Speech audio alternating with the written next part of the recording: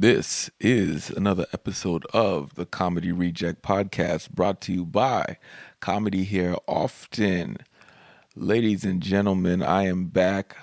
First off, let's just get it out the way. I want to apologize for not posting anything last week. You'll have to forgive me, but to be honest, I needed a day for me, man. You ever have that? Where you wake up and you like, fuck the world, don't ask me for shit, and everything you get, you got to work hard for it. That's how I felt, man. I woke up and I just wasn't me. Like, I can't even explain it. I just know that I was not myself. I was feeling low. I was fucked up. You know when you just get mad at people for no fucking reason? Like, why the fuck you over there just smiling? Huh? What are you smiling for, man? Fuck you and your smile. You know what? Your smile been real disrespectful lately. I don't fucking appreciate your goddamn smile. The minute you get mad at people for doing things that are natural reactions and emotions, you know you fucked up. And that's where I was at in my life. And I don't know why I was or can even explain the ramifications that brought me to such emotional state. I mean, everybody could talk about the virus and the lockdown and poverty, but I don't know. I don't know if it was a combination of those things or one of those things. It's definitely something subconscious, but I needed some time out. And so I got in my car and I reactivated. Yeah, I fucking hate when I do that. When I use words in a sentence that sound like they work, but they don't. I said reenacted, not reactivated. Anyways, I reactivated my old road comic abilities, which is the ability to drive for long periods of time without needing rest or a break. My limit so far is I drove 39 hours straight. 39 hours, no sleep. I drove from Edmonton to Toronto in 39 hours, got out the car, and met my mom at a bar and started drinking in the bar. So, needless to say, driving to Vancouver. Now, if you have never been, if you're one of my listeners, one of my dedicated 40, or if you're one of those people from around the world, like shout out to my one listener in Israel. Listen, Israel, in Canada, one of the most beautiful places to visit is Vancouver, BC. Vancouver is a 12 and a half hour drive, depending on how you drive and the weather conditions. 12 to 12 and a half, let's say 11 and a half to 12 and a half hours away from Edmonton via car. So I got in my car and I drove all the way down to Vancouver to go and spend a few days, just a detox. I went to Lush and I bought some bath bombs and bubble bath. For those of you who don't know, Lush is a organic, like a lot of like skincare products that are handmade. And I swear to God, they're some of the best shit I've ever used. I've always said that I don't like buying stuff like skincare or hair care or any kind of body care products from big name companies, because what they do is they water down as much as possible their ingredients so that they can maximize their profits. So if you're actually buying something of high quality, what you're paying for is actually the marketing and the packaging. That marketing and packaging costs more than the contents of what's inside. So when you pay like $80 for some cream, you're paying, the cream inside is actually probably worth $3, but the marketing and the packaging is like $25, and then the rest is all profit. That's what they do. So what I liked about Lush is the shit is a little expensive, but it's high quality. Shout out to Lush. I'm not sponsored by you guys, but if the time ever came, I would take that sponsorship because I went and I got bath bombs. Now, I don't know too much about bath bombs, but I know if I'm driving 12 and a half fucking hours to Vancouver, I'm doing it because there's a hot tub in my goddamn room. So I made sure to get a jacuzzi that had, a room that had a jacuzzi. I made sure to get a room that had a jacuzzi, and I went and I bought bubble bath and I bought bath bombs. I've never used bath bombs before, but I was like, treat yourself. You know what I mean? You never had one of them moments where you too broke to pay rent, but you rich enough to get fucked up, and you like, treat yourself. You know what I mean? That's exactly how I felt. So I went and I bought bath bombs, bubble bath, and I never used them. So I put the bath bomb in, and I expected the motherfucker to blow up. You know what I mean? Isn't that what you called? You called a bath bomb. So when I put it in, I expected this shit to be like boom, like some kind of crazy looking visual effect. Ain't fucking nothing happened. Nothing. It's no different than when a president comes into power. Nothing happened. No change. Just the water changed color, and the shit eventually melted away. And then I threw on top of that, they had a bubble bath. And the bubble bath wasn't a liquid. The bubble bath was like a fucking brick. It looked like something that you would eat. It looked like one of them donuts. I can't even remember the fucking donut, but I see it in my head, but I don't have the words for it. But it looked like food. And you chip away at the shit and you throw it inside the tub. So I did all that shit and sat inside the tub. And I'll tell you, man, we need to start normalizing having baths. And I mean having baths for relaxation, not baths to clean yourself. Because if you didn't know, if you just jump in a hot tub with your dirty ass and you didn't have a shower, that dirt's coming off in the tub. So you have to go and shower first. If you want to have an enjoyable hot tub experience, you have to have a shower first, scrub your dirty ass clean. Because if you don't, when you jump in that hot tub or that jacuzzi, what'll happen is it'll boil the water off of your dirt. The hot water will boil the dirt off of you, and you'll leave a ring in the tub. That's just your dirty ass leaving a ring in the tub. You don't want to do that. All right? You don't want to, as black as I am, I ain't trying to be an Oreo with a bunch of milk and fuck up the cup. Okay? I'm trying to have this bath and come out and look in the tub and look and realize that I have respect for myself. So, have a shower before you jump in the hot tub. By the way, did you guys know, stupid fact, that hot tubs and jacuzzis are the same thing, but a jacuzzi is an actual name brand, so you're not allowed to say you have a jacuzzi unless it's the name brand jacuzzi. A hot tub is the same thing. A hot tub is a bathtub with jets. A jacuzzi is the same thing, but jacuzzi is the name brand. So people were calling jacuzzis calling hot tubs jacuzzi, and jacuzzi got mad and started suing people. So if you don't actually own a jacuzzi and you say you are in your hotel and you have a jacuzzi and you don't have a jacuzzi, they sue you. Anyways, that's how you know I stay in too many fucking hotels, that I know that useless fact. Anyways, I hop in this hot tub or jacuzzi or whatever you want to fucking call it, put all that shit in, and I'll tell you, man, I felt like my whole body, like everything in my world just melted away. Like I had that moment for myself to just, yeah, man, you know, really just like let shit go. And of course I did mushrooms. I do mushrooms anytime I'm feeling off because the real answers always come out. I mean, sometimes I do it with friends to get fucked up because it's fun. But I also do it mushrooms are not for everybody, but if they're for you, they're definitely something I prescribe for depression. And the reason why I say that is I don't consider myself to be depressed. I'm not clinically diagnosed as depressed. I don't know. I would say more that I'm sad. You know what I mean? Like I have moments where I'm sad, where it's like, I have a week where I'm feeling terrible. But what I'm hearing from people with depression is like, them motherfuckers never feel better. They angry all day. That's not how it is for me.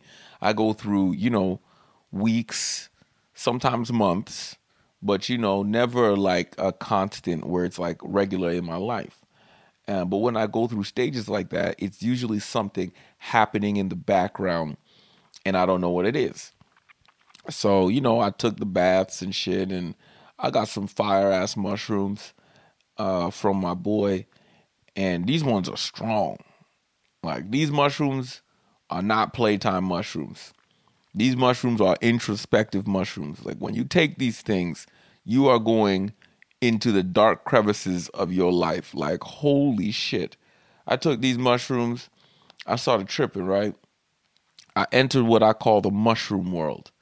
Now, if you've never taken mushrooms, what happens is that just before you trip balls, there's a liftoff. It's like, when astronauts are like in a spaceship, and as the spaceship takes off, there's like all that pressure, and they just are like, like they all that shit, all that force is pushing them down, and then and when they enter space, it lets go. You go through the same shit with mushrooms. Right before the mushroom hit takes hold of you, before you enter mushroom world, what happens is you feel like this huge amount of pressure. It feels like you're being held down almost. Like you're not breathing. You're like literally trying to get breath out. Like you have that kind of feeling. And then eventually like it happens for a few seconds and then it lets go. And when it lets go, all of a sudden colors are in the air. You know what I mean? Your body literally goes into a state of what I call, it's like it's the mushroom world. Once you're in that mushroom world, your body is able to see and understand different things. Because when you're on mushrooms, you don't have an ego. So what happens is when you're like really tripping, when you're in mushroom world, you see yourself as yourself without your ego. So you don't have your ego to defend or justify your actions. All you have is your actions. And then what you can do from there is trace back as to why you've done that action. And when you trace it back, you will find that you'll find your problem and how to solve it. To prevent this action, you got to prevent this problem. And a lot of the times when you come back off the mushrooms, the difficulty is that your ego comes back, and your ego will come back and tell you things like, man, fuck that shit. I ain't letting none of that through. Fuck it. I'm going to keep doing this. And it's just like, damn. Sometimes you got to realize when you are your own problem. And mushrooms taught me that. So I went and I took some mushrooms, and when I was on the mushrooms, this is personal. All right, my dedicated 40. This is a very personal. Let's just say that when I become really big and famous, this is gonna be something that they're probably gonna replay. I found out what one of my biggest fears was. See, I'm a person who doesn't have phobias. I'm not afraid of anything. I don't know real phobias. But I found out what one of my fears was. And one of my fears, this is going to sound fucked up. One of my fears is the fear of mediocrity. The fear of living a mediocre life. Like, I know it sounds fucked up because I think it was Albert Einstein that when somebody said, what's the secret to happiness? He wrote an equation on a piece of paper, and that equation was mediocrity equals happiness, because if there's no, in order to be great requires great sacrifice, great challenge. In order to live the fast life, as they would call it, it comes with a high price. You know what I mean? Like, but in order to just enjoy a consistent level of happiness is to be mediocre. And I fear a mediocre lifestyle. Like, I just, like, I know I can't live forever.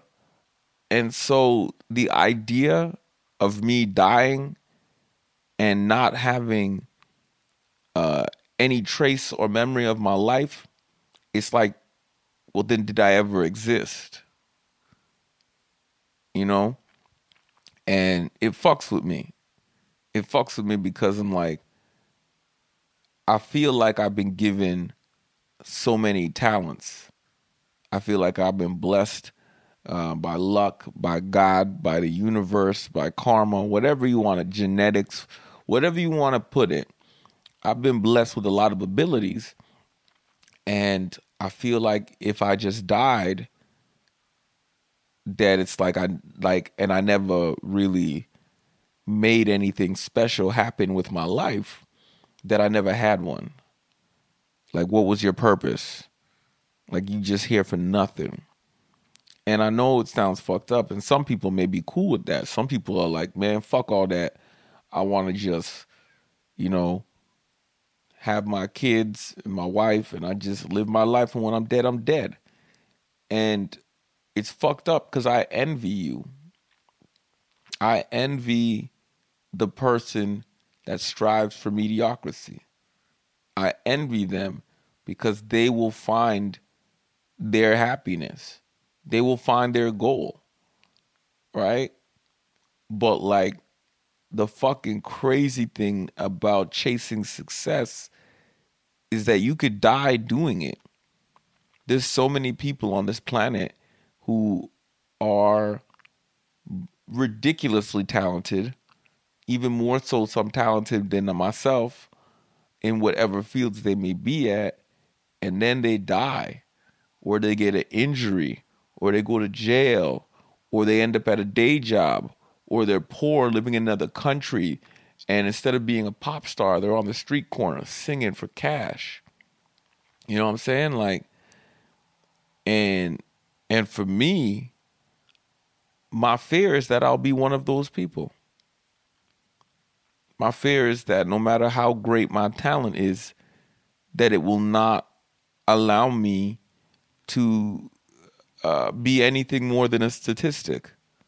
Just another human being that lived in a human being era. Just, people in the 90s. That's all you get. A combination of clothes and music and culture left behind, but no real identity of an individual. And that scares me because it's like, then what was I here doing for all these years? Why did I struggle?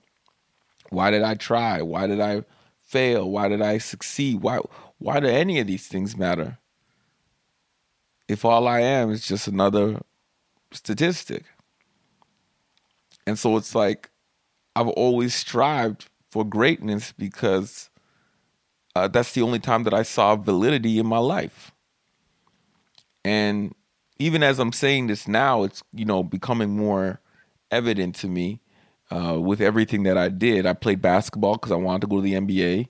I ran track because I wanted to be in the Olympics. And then I became a comedian so that I could become one of the greatest of all time. Everything I've ever done has always been to be recognized and noticed for my accomplishments. And I guess being on lockdown and being in a financially, like, I'm in terrible financial situations right now. Like, some days, I'll be honest, man, some days, and I'm embarrassed to say this, but I'm going to say it because I'm talking to my dedicated 40, and I fuck with y'all. On some days when I'm eating, it means the bill ain't paid. And some days when I pay a bill, it means I ain't eating. That's real shit. As much as you guys hear me doing shows and, fundraisers, I'm doing a lot. Like, I do a lot of online shows right now. In fact, I've done so many Zoom shows, I'm scared to go back to real shows because I'm like, I don't even know. I've become too adapted to Zoom shows, and it's going to be a little bit of a struggle when I go back to live shows. But these Zoom shows pay fuck all. Like, they don't pay a lot of money. They pay less than a third of what I usually make. So I got to do like 3 shows just to make the equivalent of 1 show. And then I'll do like 3 shows a week. But at the end of the month, I don't have enough money to pay no bills. I don't have enough money to, you know how bad it is that you feel terrible when you buy groceries because you got bills to pay? That's how fucked up things are for me some days. That I'll buy groceries and feel guilty because I'm like, man, we could survive off of less than this. And it's just like, God damn, you got to feel guilty about buying food. And it's not like extravagant food. Like I'm not buying chips and fucking ice cream. I'm talking about your essentials. You know what I mean? I'm talking about you buy chicken. And I'm sitting there thinking to myself, well, I mean, you could survive on water for 2 more days. Like shit like that. That's fucked up. But anyways, that's what the mushroom trip kind of revealed to me. It revealed to me that I have a fear of living a mediocre life. Now, of course, there's even more questions to be asked. Like, why is it that I feel the need to be recognized? Do I not value myself? Do I not love myself enough to just accept what it is that I have before me? There's all kinds of fucking questions, but the mushrooms only give you what you can handle at the time, as far as I'm concerned. Because every time you on a mushroom trip, as you start to unravel the knowledge, time's passing, and then when you finally get one answer, then the mushrooms run out, and then you like, oh shit, I gotta go back. You get that, fuck no, not yet. It's always weird. I'm always nervous. Like I love mushrooms, but I'm always nervous to take them because of the emotional journey I'm gonna go on and how long it lasts. And you'll go through an entire 8-hour trip, and at the end of it, you would have only come back with one answer. And it's like, it's weird because that's why I keep thinking, man, I feel like mushrooms either put your body into a state to receive knowledge, or it's like it I don't know how to say it, man. Like it allows you to be empathetic. It opens your heart to love. It allows you to view yourself without an ego, and it allows you to let yourself see how the world sees you, not just how you see the world. And I feel like when you're in that state, that we as humans are supposed to, in that state, communicate and learn and grow from each other. But when we're on mushrooms, the other side effects are fun as fuck. So you're like, wee! But the mushrooms are like, no, motherfucker, use this tool properly. I don't think you could be on mushrooms and hate somebody. You know what I'm saying? That's how crazy. You could be disappointed. You could be mad. You could be angry. But it's hard to hate somebody when you're on mushrooms. You know what I'm saying? And I don't know. That's just my thought. But anyways, came off the mushroom trip and came back with my little bit of answers. The bathtub melted away the knots and stress in my body. And then I went to go see one of the most favorite human beings on the planet, who is residing in Abbotsford, Sunny Dhaliwal. Ladies and gentlemen, if I tell you, man, you ever have somebody in your life you love? Like, I don't talk to Sunny on a regular basis. I don't talk to Sunny on a daily basis. I don't even talk to him on a weekly basis. But when I mean I love Sunny Dhaliwal, he is a phenomenal comedian who looks like a combination of Drake and LaMelo Ball. I swear to God, look up Sonny Dollywall, Sonny D Comedy. You've heard him on the podcast before. Oh my God, he looks like all those things. And so I went and I spent time with him. I don't hang out with a lot of people. I didn't go to any underground clubs or parties or anything like that. I'm not going to act like those things are not happening. There's a lot of underground parties happening, illegal parties and stuff like that. And, teach their own, do what you want. I don't give a fuck anymore. I used to have strong opinions on that shit. Now I don't give a fuck because it's just like, yo, there's too many inconsistencies in the world. But anyways, I went out, hung out with old Sonny D, got some good laughs on, hit back a few drinks, just got to laugh, felt like a human again. And, saw another friend and then head back home. And so now I'm back. All right. The bitch is back. And I feel a lot better. And I'm glad I went on that trip and that journey. And so I know to my 40 listeners, you're like, oh, this motherfucker missed another episode. But I'm back, and I'm back with good news. Okay? First off, I don't know if I told you guys, because I don't know if you guys know, but I don't listen to my own podcast. After I put it out, I put it out. Everything I say on this podcast is honest and from the heart. It's how I felt at the moment, and I said it. So I don't edit it. I don't pull shit out. I leave it as raw as it is. I know eventually, sometime in the future, I'm going to be famous, and they're going to use my podcast against me to try to cancel me. And only my dedicated 40 will be the same motherfuckers coming to the show. So I don't give a fuck. But yeah, I have some special news.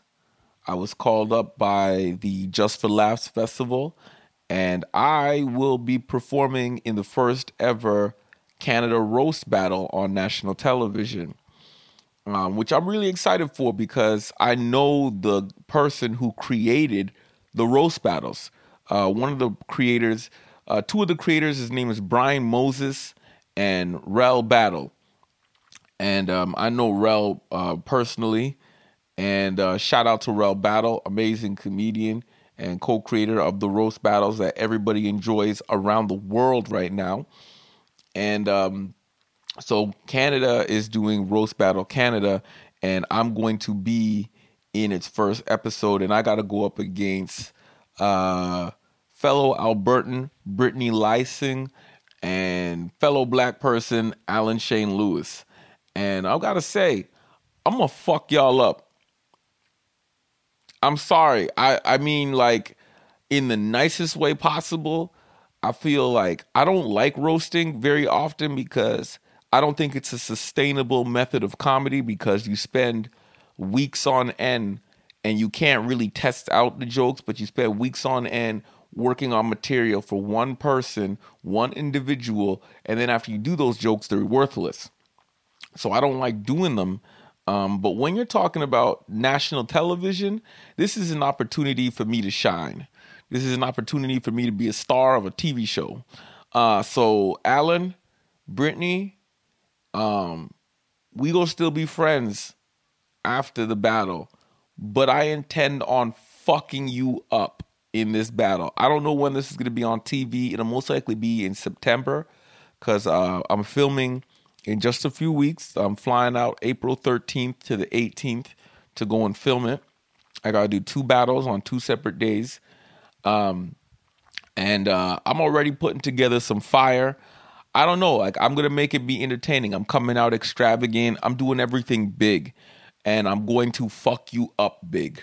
I feel sorry for them, to be honest. I feel sorry for them because I'm going to hurt their feelings while making them laugh. I'm going to go Patrice O'Neal on you. I'm going to fuck you up. I'm digging up my inner high school bully mentality to make sure that every joke I say about you hurts.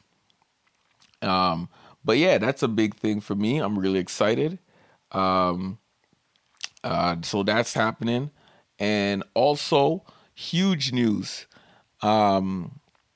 In May, if restrictions are lifted, I've been given a contract to book a comedy shows in Oshawa, Ontario, for headliners and hosts, and it's a good money paying gig, and also, of course, it pays me, which is great. So I get to book comedy and throw work back to the community of Edmonton comics. Not Edmonton comics, sorry, Toronto comics. I mean Edmonton comics. If you're in Toronto, I would definitely tell you to go take this gig because it pays good money for 3 shows, and all you gotta do is perform for 25 people.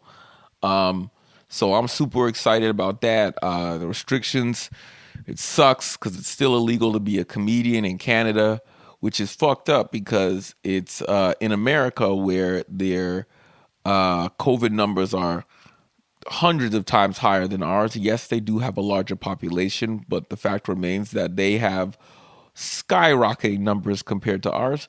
And comedians, man, they out there performing. Like they're on full ass tours, especially in Texas, Mississippi, and Tennessee, where they have zero COVID restrictions. So you got a lot of people going there. And then in Florida, well, now it's spring break, so a lot of they want another lockdown. But in Florida, their comedy clubs are all open. And in California, they're back doing stand-up comedy.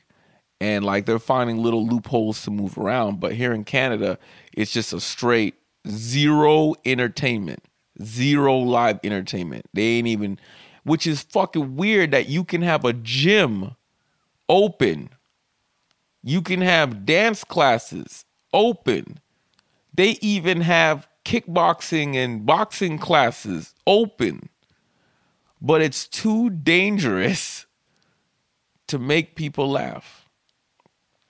And this is why when I said earlier, I used to have strong convictions about things. Because, I did lose a friend.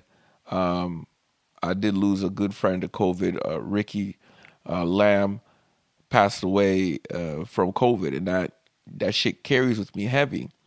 But what I'm seeing is there's no consistency in the rules.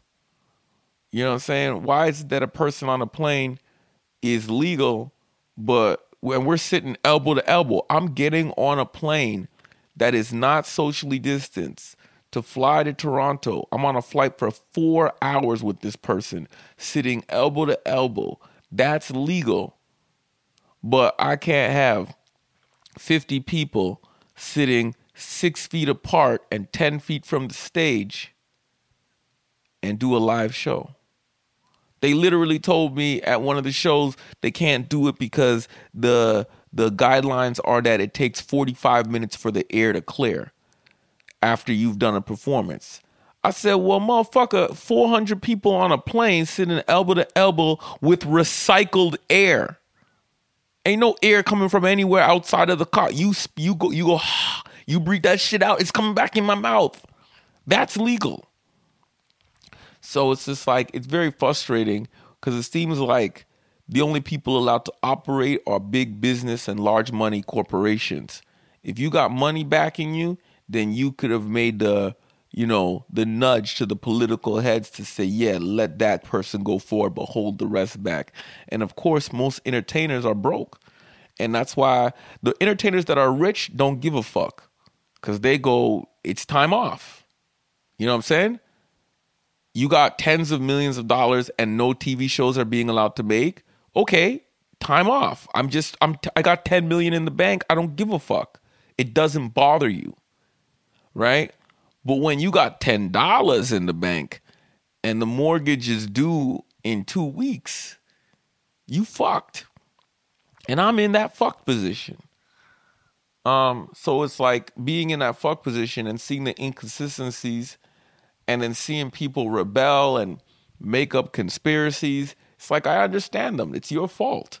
Government, it's your fault. You're not consistent. You lied too much. You keep giving mixed information. You're good. You're a breeding ground for fucking conspiracy theories. So it is what it is. You know what I mean? But shit's still illegal in Canada.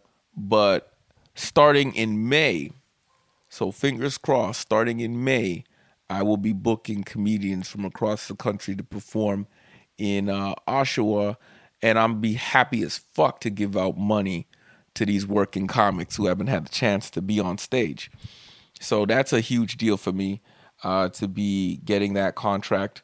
Just, fingers crossed that they don't cancel me again. And I'm excited for my dedicated 40. Look out in the next 48 hours. I mean, yeah. So after you've seen, what days? If my podcast comes out on Friday. All right. So by the time you're listening to this, go check my Instagram page at Sterling's Jokes and see what's new with me. That's all I'm going to say. Just see what's new and tell me if you like it. That's all I'm going to say. That's all I'm going to say. And I'm going to leave it at that. And, one more thing. I know I briefly mentioned it, but I teach a comedy class. And I had two, on the opposite ends of, what it is to be a teacher. So I had one moment where I'm teaching students about the light. So let me tell you guys what that is, because you guys are not comedians. You guys are my dedicated 40.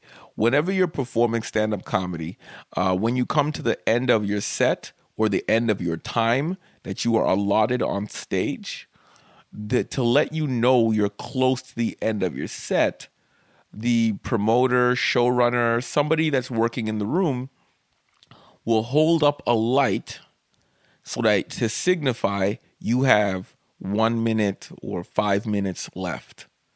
5 minutes left if you're doing an hour, 1 minute left if you're doing a 5-minute set. But the significance of it is so that hey, you've been on stage 9 minutes, you got 1 minute left, wrap it up so that we can move on with the show. Okay, that's what the light is. It's very important because if you go over your time, nobody's going to want you on their show, and it's considered disrespectful to the other comedians and the people that run the room if you go over your time. So I'm teaching my students this in a class. So one of the students, I said, okay, you're going to perform for 3 minutes. At 2 minutes, I'm going to hold up a light. Okay, I want you to acknowledge to me with some kind of gesture that you saw the light. And then I want you to wrap it up in that next minute. Okay? So I said that, and one of my students starts performing. So at 2 minutes, I hold up the light. The student doesn't look up. The student doesn't even care, not paying attention to me at all. At 6.5 minutes, the student is still trying to tell jokes.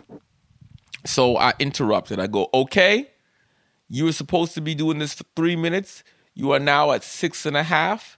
I've been holding this light up for 4.5 minutes and you have not acknowledged it nor seen it. And the motherfucker started yelling at me. I was shocked. He's like, well, what the fuck? I have to read my jokes. And I'm like, I told you to go off script and to pay attention to the light for 3 minutes. Oh, well, you know what, Sterling? I don't fucking have the ability to just memorize all this fucking homework you gave me. And then I was like, I never told you to memorize your no homework. I said perform for 3 minutes. Perform for 2 minutes, acknowledge that you've seen the light, and come off. We're practicing and the motherfucker just kept yelling at me and then exited the Zoom conference. That was their way of storming out of the classroom. They just fucking stormed out of the class and then didn't come back. And I was mad because I felt like, man, fuck you, first of all. You yelling at me when you fucked up. I just told you what we're doing. I said we're going to perform for 3 minutes. At the 2 minute mark, I'm going to hold up a light, acknowledge it, and finish it and wrap up. The purpose of this exercise is to train you to not go over your time. Now you're 4.5 minutes over your time, and I'm trying to show you that you're wrong, and you go cuss me out? Man, fuck you. Go ahead and start stand-up comedy and have a 5-minute set and do 10 minutes. See if they fucking let you come back in that bitch. So anyways, my students stormed out of class. I was mad. The class was laughing. at the guy because they saw that the guy was being an asshole. And then I had another class. This is where I was like, man, being a teacher is trippy because I'm not, I've never been a teacher before. I mean, I'm finding right now that I'm very good at it. I am very good. I'm not going to lie. My students are doing very well right now. But like, I had another student who didn't show up for 2 weeks and then showed back up.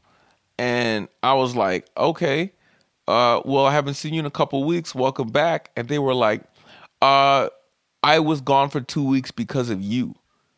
And I said, what?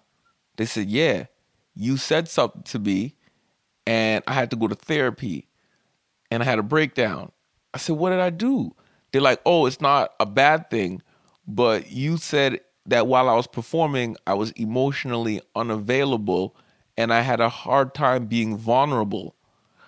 And I realized that I have a lot of issues and I refuse to be vulnerable or be emotionally available because of fear of being hurt. And I had a breakdown because of all the trauma in my life. And so I didn't show up for 2 weeks because I was in therapy. I was like, motherfucker, I was giving you a note on how to tell a joke better, not how to fix your fucking life. I was like, oh shit. And then they proceeded to perform and they had a magnificent, vulnerable, honest perform. I'm talking like these students have never performed stand-up in their life. And this student was airing out personals while still making the crowd laugh, the crowd being me. And when they were finished, I was like, that was the most vulnerable and emotionally available set in the entire class. And then they broke down crying. And I felt like Tom Hanks in that girl baseball movie. I was like, you can't cry. There's no crying in comedy. But then I realized, yes, there is. Because if you didn't cry in comedy, you never really did it yet. Because whether it be great success or great failure, you will cry in stand-up comedy. But yeah, they started crying.